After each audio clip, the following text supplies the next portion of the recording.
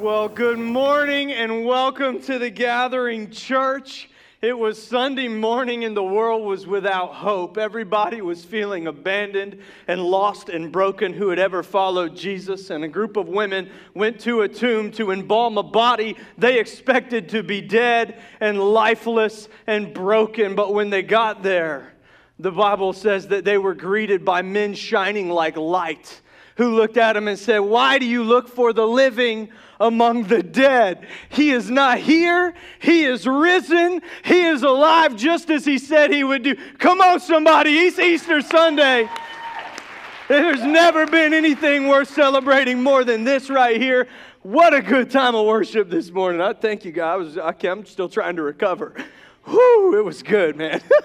Man, I tell you what, and you know what worship is laying every gift you have at the feet of Jesus, and that's what's been happening all over this place this morning. Morgan, thank you so much for writing that beautiful spoken word, and April and Danielle and Amanda with the paintings. You guys have got to make sure you check those out at the end of service. They're layered. You'll see them right outside these doors. It's just, man, I love seeing people worship, and this has been a place of worship this morning.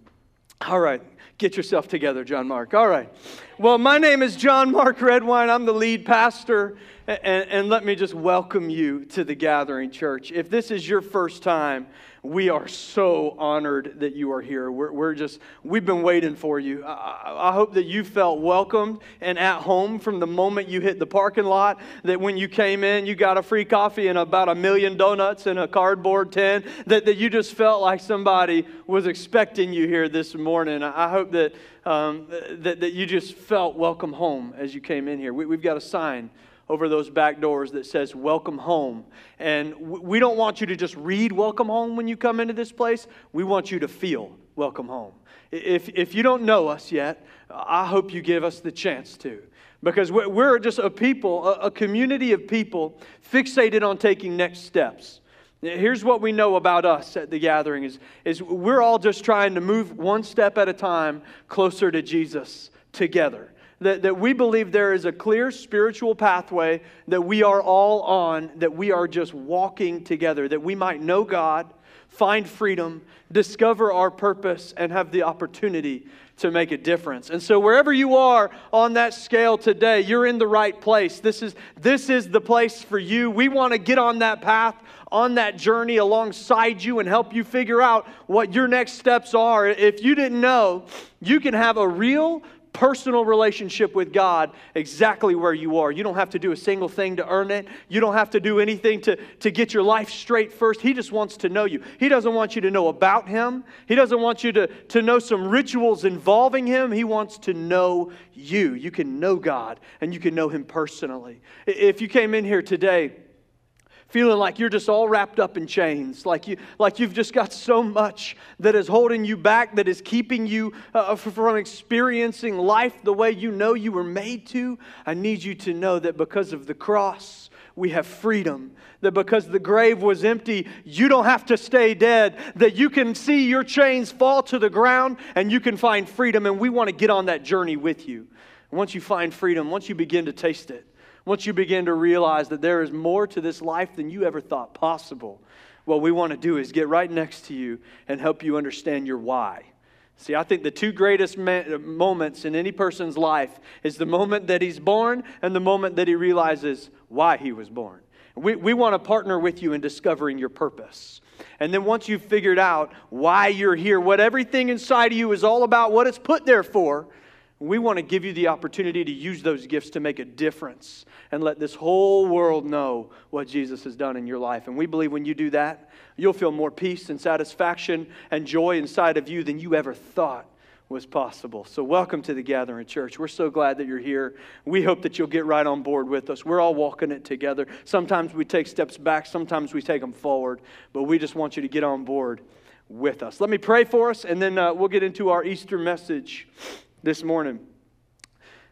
Heavenly Father, I thank you so much for who you are and for what you've done for me. I thank you so much that tomb is empty, that it's still empty, that you did everything that you did for me, that you would do everything that happened over that weekend so that we could come into relationship with you. And God, we just celebrate you today. We celebrate you. This is your day, Father. We honor you with everything that we have. Be glorified in this place. We lift you up in Jesus' name. Amen. Amen. Today's message is titled, Easter is for Anyone. Easter is for anyone. I was in the Coast Guard for about 9 years, from my late teens to early 20s. And during my time in the Coast Guard, I had the opportunity to attend a lot of formal events. Kind of the nature of the military is there's a lot of formal events. But the most important ones were when we would lose one of our own. You see, the Coast Guard's a small branch. About 40,000 people in the whole Coast Guard, which means it's smaller than the NYPD. It's a small branch. When we lost somebody, the whole service felt it. And so whenever we would have someone lost in the line of duty, we would have a Coast Guard-wide memorial service. And I'd been to a lot of these events, unfortunately. But one time it hit a little bit closer to home. We'd lost someone from our unit, a few people from our unit, and so we had the Coast Guard-wide memorial service broadcast from there, but we also had a smaller funeral service for our station and for the families of those of the fallen. And so I was at this event, and we were in between the main memorial service and the funeral service. There was kind of a social time in between, and during which point I'm kind of wandering around. We've all got our full dress uniforms on, and I'm kind of wandering around, and I notice this huge buffet spread in the back of the hangar that it's in. And it's this just all the food and snacks that you can imagine, every kind of dip you've ever seen. There's cold cuts. There's just all kinds of food at this table. And if you know anything about me, you know that I love snacks. In fact, my call sign early in my Coast Guard career was snacks. I had a little patch that said snacks that I wore on my uniform, and I just loved it. And so I saw this buffet, and I just thought, wow, look at this beautiful spread that they've laid out for us today. And I thought to myself, now, nobody's over there at this time.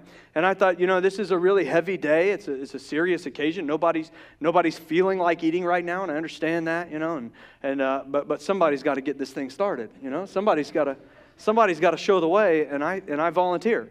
And so I walk over to this buffet table, and I grab one of the little plates. You ever notice that the bigger the spread, the smaller the plate? What's the deal with that? And so I get one of these little plates, and I start piling it high with food. And I'm doing the thing where as I'm putting stuff on my plate, I'm eating one for one in the mouth, one on the plate, one in the mouth. And so I've got a literal mouthful, cheeks full like a squirrel, and my plate is about this tall, and I'm still like kind of looking around trying to figure out what's next. I tend to make a mess of things, and so there was neatly arranged things that are now falling over because of the way that I've taken them off the trays. And it's at this moment that my chief comes barreling towards me, and he comes up about 2 inches away from me and says, "Redwine, what are you doing?" And his face is so red, it's almost purple. And I said, just enjoying the spread, Chief, just mourning. It was a beautiful service. And he says, "Redwine, this food is for the families of the fallen." And I look up, and at this moment, all of the families are walking towards me and looking at me as I stand there, crumbs all over my blue blazer, mouth full of shrimp dip, and a plate stacked this high. And apparently I had walked right past the enormous sign that said buffet food for the families of those lost, which I was standing directly behind. I have never felt more shame and embarrassment in my entire... You are just as ashamed of me right now as I was in that moment. I have never felt more embarrassed, more shame. And so it kind of ruined me for buffet spreads from that point forward. After that, I was really, really cautious. Anytime food was offered, you just never want to be in a situation like that again. And so I remember I was an intern at the church in California, and it was my first staff meeting. And I showed up at this staff meeting, and I was the first one there because I was very excited to be there. And I showed up, and there was this huge spread across the conference table. Sandwiches and perfect cutlets. There was all 3 different kinds of candies in beautiful jars. And it was all laid out on this table. And I got in there first, and my first thought was, yes, it's on. And my second thought was, better not. And so I just went and took a seat in the back of the room. and looked at this table with this beautiful, wonderful spread on it and thinking, that's just not for me. It was a few minutes later when my friend David walked in the room and he said, John Mark, what are you doing, man? And I said, just waiting for the meeting to start. And he said, aren't you going to eat any of this food? And I said, I'm sure it's not for me. That's for the staff. That's for the pastors. There's no way that is for me. And he looked at me and said, John Mark, man, you got to know, this is for you. This spread is for you. We did this for you. We're honored to have you at the table, man. Get a plate and make it as big as you want. Welcome. And I just wonder who's in here this morning who's feeling a little bit like I was when I walked into that staff meeting. You see this beautiful spread laid out on the table, this gorgeous meal, this thing that you want, you desire. Maybe it's the forgiveness of Jesus that the cross tells us that we've been given. Maybe it's this desire for purpose, to be a part of a family, of a community. Maybe it's just the desire to know God, just that you could even know Him. And you can see it laid out there. Maybe it's not your first Easter service. You've heard the whole story before, but you can't help but think, that's not for me. That's got to be for somebody else. It's just too good to be true. Maybe something happened like what happened to me that just brought you shame and guilt. And when you look at this beautiful gift laid out in front of you, all you can think is on the experiences you had in the past. Something inside of you just feels like you don't want to risk it happening again. You don't want to take any chances. You don't want to allow yourself to go there again. You don't want to dig into that kind of a environment again. You just don't know. You just don't know. Maybe you just think it's not for me because my forgiveness, I couldn't get that. My sins are too big. My mistakes are too great. The amount of people I've hurt, I don't know that I'm even done. I don't think it could be for me. Maybe this morning you struggle with this Easter message because you just couldn't accept it. The forgiveness of Jesus, the free gift of salvation that we talk about just seems like it must be too good to be true. Or maybe you want to accept it. You can think of a list of things a mile long that you want to be free from. Guilt you don't want to carry anymore. Sin you're tired of hiding. Addictions that are leaking into your everyday life. And you've been to church on Easter and you've heard the story. Jesus was crucified to become the punishment for all of our sins so that we could have a relationship with God in place of all the barriers that had stood there before. But somehow, it just feels like this whole story excludes you in some way. Whether or not you can say it out loud, you think your sins are too big, your shame is too deep, your wounds are too fresh or too old, and it just couldn't mean you too. Or maybe you're in here this morning and you've accepted the forgiveness of Jesus. You began to believe that you could be forgiven. But you come to church a couple times a month. Maybe you're even in a life group or on the dream team. And we keep talking about things like how He created you with a purpose. How He put an assignment inside of you. How there's more in you than you know about. And maybe you just think, I don't know. I don't know if that part is for me or not. I don't know if it means me. I don't know if I'm able to do that. Maybe you heard that the last thing that Jesus said to His disciples before He ascended into heaven was to go, tell everybody about me, make disciples in my name and baptize them in the name of the Father and the Son and the Holy Spirit. And you just think, that can't be for me. I just don't feel qualified. Maybe you just don't feel qualified. You don't feel qualified to tell people about Jesus, to represent Jesus in any way. You're never going to put that fish sticker on your car because you know how you're going to drive the minute you get out of this parking lot.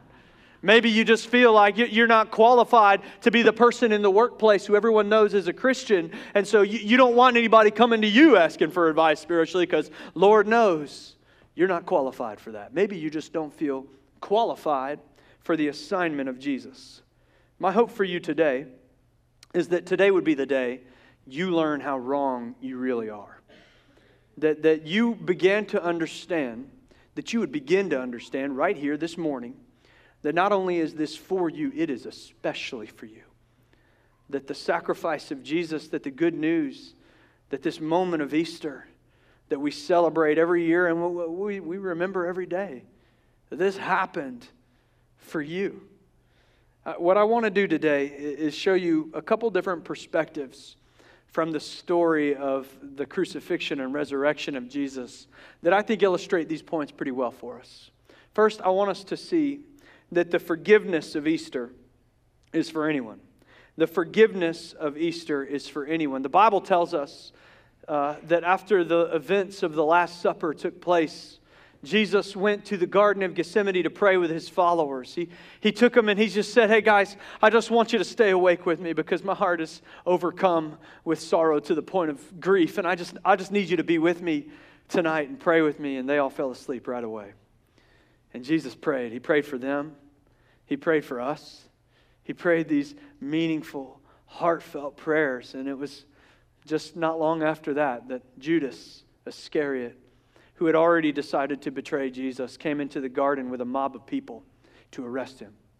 And they took him into custody that night. And over the course of the night, they arrested him sometime after sunset. And between then and dawn the next morning, Jesus would go to 6 different trials, bouncing back and forth from the homes of the high priest, the former high priest. He went to the palace of the king of Israel, and he even went before the Roman governor, Pontius Pilate. And it was that last place, that last stop, Pilate, where Jesus would be brought out that morning as dawn broke before a huge crowd of people who had all night long been stirring and wondering and being brought to an angry mob with nothing on their minds but ending this message of Jesus. Look at Matthew chapter 27, verse 15 with me this morning. It says, now it was the governor's custom at the festival to release a prisoner chosen by the crowd. At that time, they had a well-known prisoner whose name was Jesus Barabbas. So when the crowd had gathered, Pilate asked them, which one of these do you want me to release to you, Barabbas or Jesus, who is called the Messiah? For he knew it was out of self-interest that they had handed Jesus over to him. See, Pilate had asked Jesus a lot of questions. He was really trying to figure out what was going on here. What's this guy doing here? Why is he appearing before me? Why do they want him dead so badly? And what Pilate realized was that Jesus had done nothing wrong. He'd broken no laws, that the charges against him were false. He figured this out. But he also realized that if he released Jesus, that the people would turn against him. And for an empire like Rome with colonies all the way out as far as Jerusalem, it was very important to make sure that you kept the people in balance. And so Pilate understood the importance of this night and what it meant. So he wanted to release Jesus at the hands of the people. He thought he could convince them if he went and found one of the dirtiest, most rotten criminals in his prison and brought him up alongside Jesus. He says, if I present Jesus next to this thug, this murderer, who everyone knows about, who everyone's aware of, they will surely choose Jesus. He thought he was bringing them a sure thing. It even says in verse 19, while Pilate was sitting on the judge's seat, his wife sent him this message. Don't have anything to do with that innocent man, for I've suffered a great deal today in a dream because of him. But the chief priests and the elders persuaded the crowd to ask for Barabbas and to have Jesus executed. Here's the scene. Overnight, this scandal breaks out. Jesus of Nazareth has been arrested. They've done it. They've brought him into custody. He's going to trials. There's a murmur that goes all around the city, and it starts to come together. And all of a sudden, everybody finds themselves in thousands gathered outside the home of Pontius Pilate, the Roman governor, the only man in the city with the authority to execute someone. And as all the people are gathered there, the priests and the Pharisees, the teachers of the law, the religious leaders, they've been using mob mentality to turn these people against Jesus. These are the same people that just a few days earlier on Palm Sunday welcomed him in with shouts of Hosanna and praise and all of it. But now they're being told that Jesus is a blasphemer who hates God, that he's here to ruin and destroy our way of life. They say Jesus is a terrorist who will blow up and destroy our temple. He'll tear it down brick by brick, he said. We have to stop this man, Jesus. The only way is to kill him. And people start to say, yeah, we got to get this Jesus. Yeah, he's after who we are. He wants to take away everything that we have. He wants to end our way of life. We got to end this Jesus problem. Tonight, Pilate gets outside with these two men, and he's greeted by a crowd that has been revving up for hours. And says, which of the two do you want me to release to you? Asked the governor. And Barabbas They answered. Barabbas, the Bible tells us not much about him other than that he was a murderer, that he had killed people in cold blood, that he was a rebel, that he led insurrections, that he was well known in that. And Barabbas was standing there next to Jesus, and they started to yell, "Give us Barabbas." "What shall I do then with this Jesus who's called the Messiah?" Pilate asked. And they all answered, "Crucify him."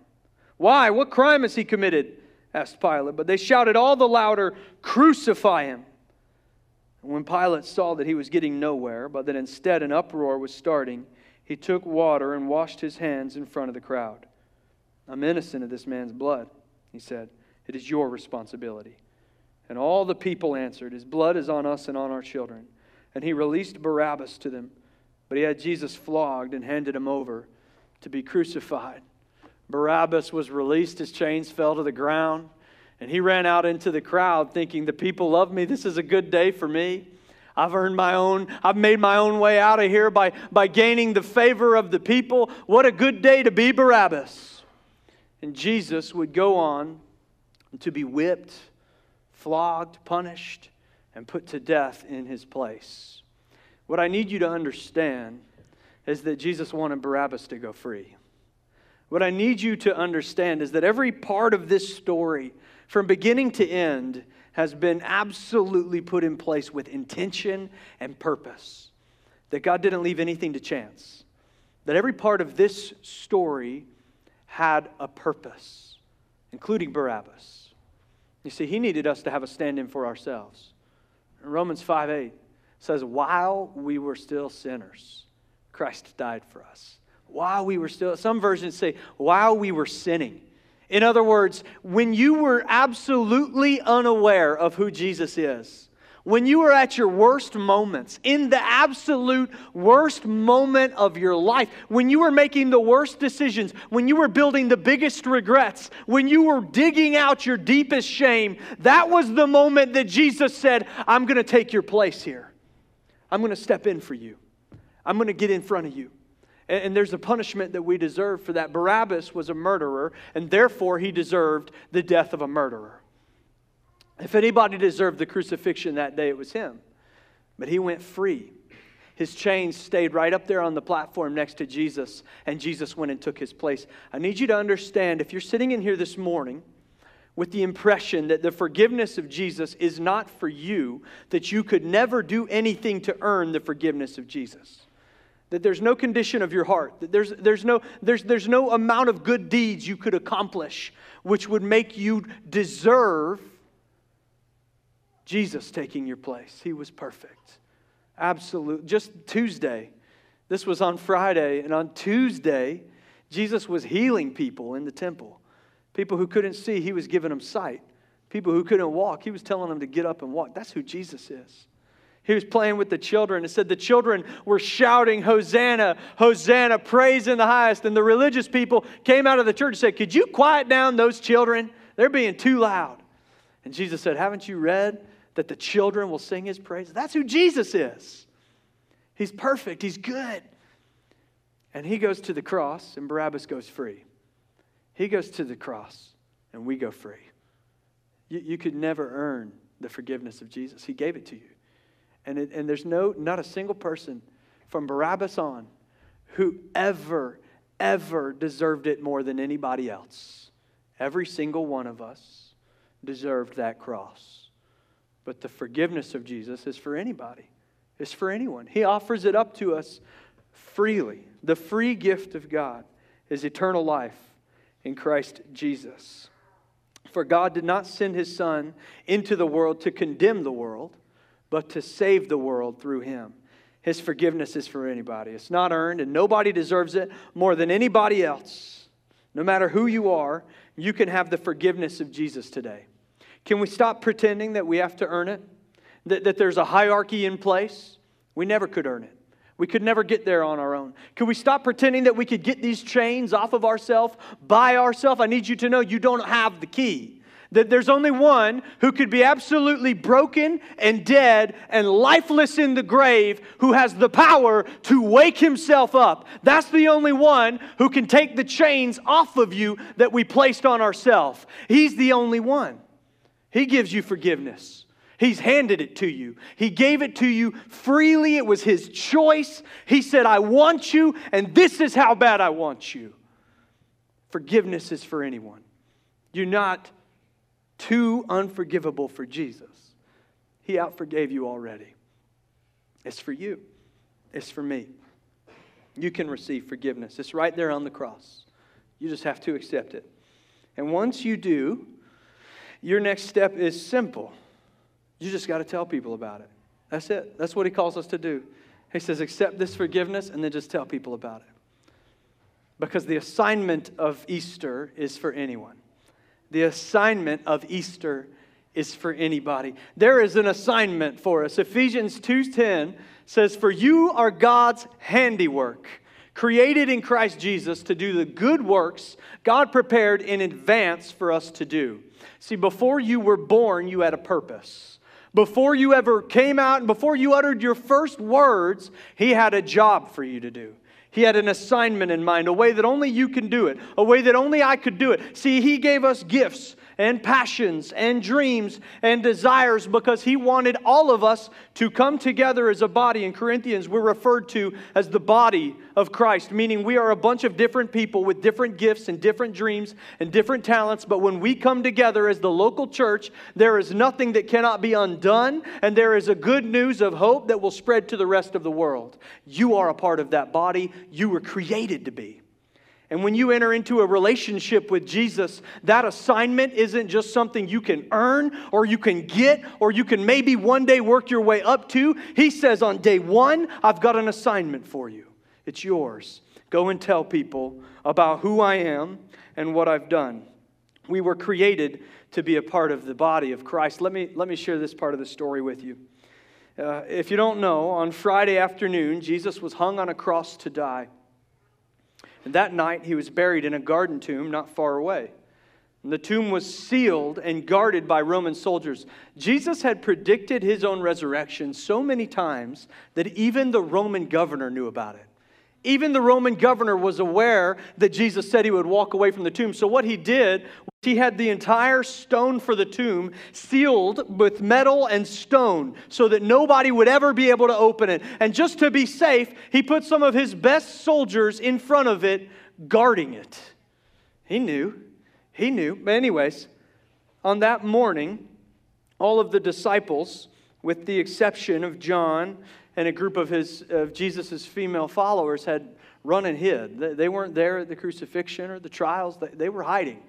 And that Saturday after the crucifixion, it was Passover and it was the Sabbath. And so everybody was celebrating the rituals and performing the rituals of Passover Sabbath that day. And Jesus' followers weren't. They were hiding. They were ashamed. They were mourning the death of their Messiah.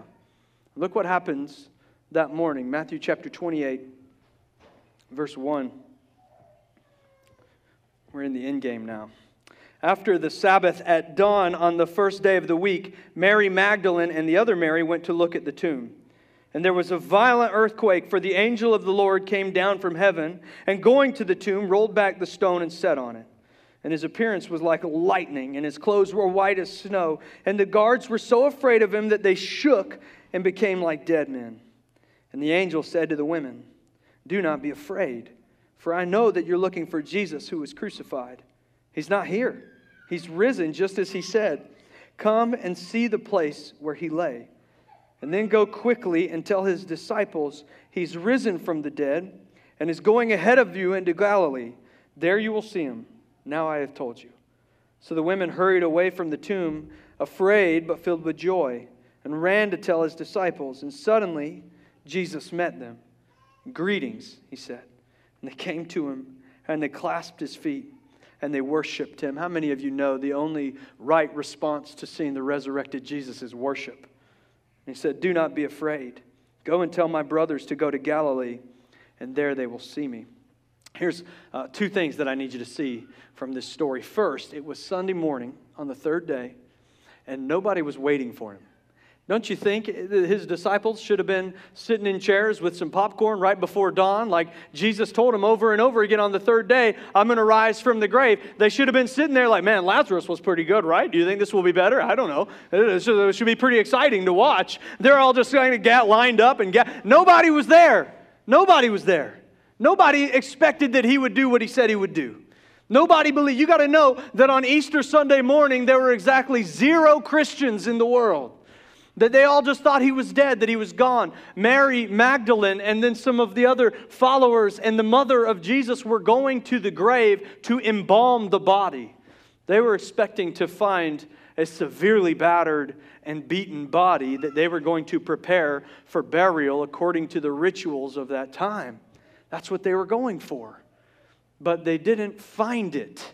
Instead, they met an empty tomb and got to meet a resurrected Jesus. What I need you to see more than anything else is who got to see Jesus first and who was given the very first assignment to go and tell people that Jesus was back from the dead. It was these women who got the very most important assignment in the universe. Verse 10 says, Jesus said to them, do not be afraid. Go and tell my brothers to go to Galilee, and there they will see me. This group of women were the very first people to be commissioned to share the gospel of Jesus Christ. You've got to understand how significant it is that in the first century, that in this culture, in this time, it was a group of women who were given this job before anybody else. It goes deeper than that. In John chapter 20, verse 11 through 18, it says, now Mary Magdalene, stood outside the tomb crying. And as she wept, she bent over to look into the tomb and saw 2 angels in white seated where Jesus' body had been, one at the head and the other at the foot. And they asked her, woman, why are you crying? And they've taken my Lord away, she said. And I don't know where they put him. And at this, she turned around and saw Jesus standing there, but she didn't expect to see the one she just watched brutally murdered. She didn't realize it was Jesus. And he asked her, woman, why are you crying? What are you looking for? And thinking he was the gardener, she said, sir, if you've carried him away, tell me where you have put him and I will go get him. And Jesus said to her, everything's okay over there, I'm sure. Jesus said to her, Mary. He spoke her name, Mary. And immediately she realized who he was. And Jesus said, and she cried out, teacher, Rabboni. She cried out in her native language. And Jesus said, don't hold on to me, for I've not yet ascended to the Father. Go instead to my brothers and tell them I am ascending to my Father and to your Father, to my God and your God. And Mary Magdalene went to the disciples with this news, I've seen the Lord. And she told them that he had said these things to her. And the other Gospels didn't give this much detail, but they all agree. Mary Magdalene was the first person to see the resurrected Jesus and the first person to tell anybody about the resurrected Jesus. Mary Magdalene was an unmarried woman who had 7 demons cast out of her by Jesus. We don't know all that much about her, but she's all throughout the picture of the Gospels. She's there all the time. And she follows Jesus. But you need to know that in this culture, an unmarried woman was not even counted in a census. That they believed that they didn't offer anything to society. And so there was no reason to even count them amongst the numbers. Women weren't counted oftentimes. Even the married women and women with children were assumed. If you were an unmarried woman, it was even worse. You were the responsibility of your father and really a burden unto him. And if your father was gone, most of the time an unmarried woman would end up homeless and begging on the streets. Her culture thought nothing of her. They considered her to be the lowest, most disreputable, unreliable source that they could find. But Jesus saw more than that. You see, you just need to know that whoever's made you feel unworthy, whoever's made you feel like you don't count, like you don't matter, like you're not qualified, that Jesus looks right into your heart and He says, no, you are qualified. He chooses the ones that nobody else sees. He goes after them. He gives them value. He raises them up to positions of prominence. And He gives you an assignment to do. The assignment of Jesus was given first to Mary Magdalene, and I think it was to make a statement to us. One, that we need to know that there is nobody who is not qualified for the message of Jesus. That it doesn't matter who you are or what your society says your position is. It does not matter. You've got this assignment just like anybody. It wasn't Peter that got to tell everybody first. It wasn't John. It wasn't any of these other disciples. It was Mary. Mary got the gospel of Jesus before anybody else. You know an interesting thing about Mary? Is that Jesus didn't just choose Mary. Mary chose Jesus. You see, during the story of the trials, all of the disciples fled except for John. He was the only one left with Mary Magdalene. And she was there at every trial. And she was there when Pilate brought him out. She was one of the ones crying out, Jesus, give us Jesus. She was there when he got whipped 39 times from a Roman whip. She watched. She was there as he struggled to make the journey from the palace of the governor up to Calvary. She was there when they put the nails in him. She stood there for 6 hours as he suffered on the cross. When they finally went to take him down, she was there. When they carried the body, she followed. When they put him in the tomb, she watched. And she sat for a while and she wept. She chose Jesus. She pursued him with everything she had for every moment without fear. And the very first moment that she could be at the tomb again, she was there again, Sunday morning. And you need to know that Jesus doesn't want your perfection, He wants your pursuit. That He's not looking for your qualifications, He's looking for your devotion. That He wants to know that you're going to follow Him, that you're going to choose Him, that you're going to come. If you will, if you would just say, I will choose to follow you, I will come after you. You don't have to be perfect. You don't have to feel qualified. You don't have to have it all together. You don't have to have it all figured out. You don't have to understand it. If you would just pursue Him the way that this woman pursued Him, if you would just pursue Him the way that Mary would, He would lift you up the way He lifted her up. He would give you a job to do, an assignment, a position in your heart that would make you feel more full than anything you've ever given or done or received in your entire life. He would pursue you in the same way that you pursue Him. He sees you, no matter who you are, or what you've done, or what the rest of the world thinks about you. He loves the marginalized, the cast out, those who never fit in or felt like they belonged. He places people in positions of prominence who were considered the least by the world around them. The assignment of Jesus, this commission to share what He's done in our lives, is for me, it's for Mary, it's for you. Here's something else I want you to leave here knowing today. That the gathering is for anyone. The gathering church is for anyone. That maybe you've had a hard time figuring out where you fit in, or maybe you've just always felt like you were a little bit underqualified. You didn't wear the right clothes, or it seemed like there was a language everyone was speaking that you never received a handbook on, or like you just had way more baggage that you were walking through the door with than anybody else. I need you to know that in this place, in this room, there are a lot of people who are still figuring it out. Myself included, that the more you get to know me, maybe the more disappointed you get when you realize this guy is really just figuring it out. See, we're just on a pathway together. We're just walking step by step, one step at a time, trying to get closer to Jesus. We're just following Him. We're not always sure where He's going. We're not really sure we're saying or doing the right things. We're just committed to pursuing Jesus. And we believe there's freedom with that. And we want to find it. We want to be free. We've all got things that have held us back for way too long. We've all got shame. We've all got guilt. We've all got moments we're not proud of. And we believe there's freedom. And so we're just working our way closer to freedom together. We do it together. And we believe it's a group activity. That's what the church is all about. It's about getting together and saying, hey, I'm not okay. Yeah, okay, me neither. Let's work closer towards okay together. We believe that this is a place where we don't all know our why. We don't all know our purpose or what we're on this earth for, but we're committed to figuring it out together. We believe there is a purpose. There's more. I think there's a reason why every person on this earth goes searching for meaning at some point in their lives. Try to fill it with everything. Try to fill it with work. Try to fill it with money. We try to fill it with our marriage, with relationships, with people. We try to fill it with addiction. We try to fill it with just anything we can. But there's only one who can fill it. You see, the one who made you is the only one who can complete you. The one who has forgiven you and who has called you is the only one who will make you feel whole. And I just need you to know that here at the Gathering Church, you can just walk the path to figuring that out with us. It's okay to not be okay. It's just not okay to stay that way. We just believe that He's called us to just keep taking one step at a time. If Barabbas got life over death, so do you. If Mary Magdalene was worthy of the assignment of Jesus, so are you. Easter is for anyone. This isn't just a celebration of some event that happened thousands of years ago. This is a celebration of what happened in my life just a couple years ago.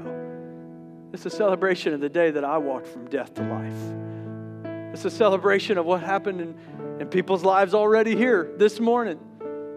People walk from death to life all the time because He did it first.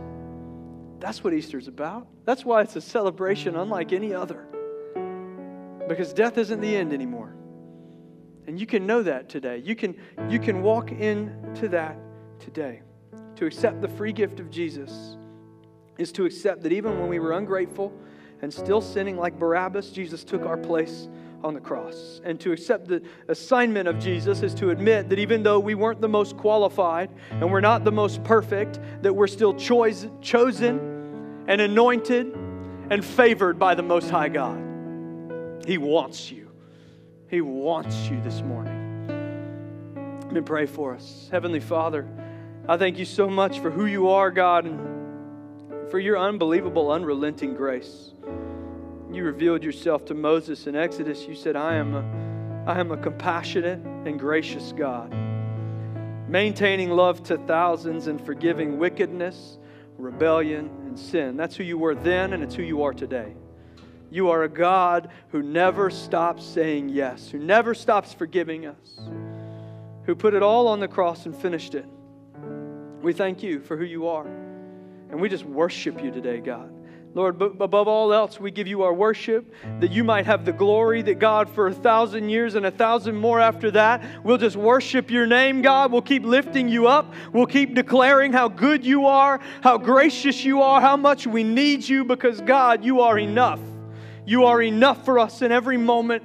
And we just thank you for this day and everything that it means. I thank you for what it means for me, that I get to stand here alive, living in my purpose because you called me and you went to the cross for me.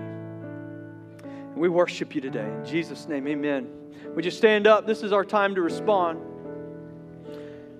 We got a lot of stuff we want to do in response. Today is Easter. We got some special things for Easter today. Before we do any of it, I want to give you a moment. Maybe you're in here this morning and today's the day. Maybe you felt this pull in your heart for most of your life that there needed to be more, that there was more to this life, that there was more to you. And today is the day that you get to say, okay, there's more. Forgiveness is for me. Assignment is for me. My God is for me. And you get to step into a relationship. And let me promise you this, nothing will ever be the same. There's blessing in store for you. I don't mean financial blessing. No, I mean in your heart, things that were wrong are going to be made right. I mean in your heart, places that were empty are going to get filled. I'm ready for you to get filled today. For a spirit that is dead inside of you is about to wake up and be resurrected to new life. And so if that's you today, welcome to your moment. Let me tell you about this moment. It is a moment, and it'll pass. But a decision is made here. A decision, and this isn't it. It's not the sinner's prayer and then go back to your life. No, this is where you like Mary Magdalene, say, I throw everything away and I will pursue Jesus. To the end, to the moments I don't understand, I will pursue Him. I'll figure out who I am as I pursue Him. I'll get the freedom as I pursue Him. Today is the day you start. If that's you this morning, would you pray this prayer with me? Every head bowed, every eye closed. Jesus, I give you my life. I thank you for the cross. Forgive me of my sins. I want to be made new in you. I commit my life to pursuit of you. I want to find freedom in you. I want to find purpose in you. I give myself to you completely and wholly today. In Jesus' name, amen.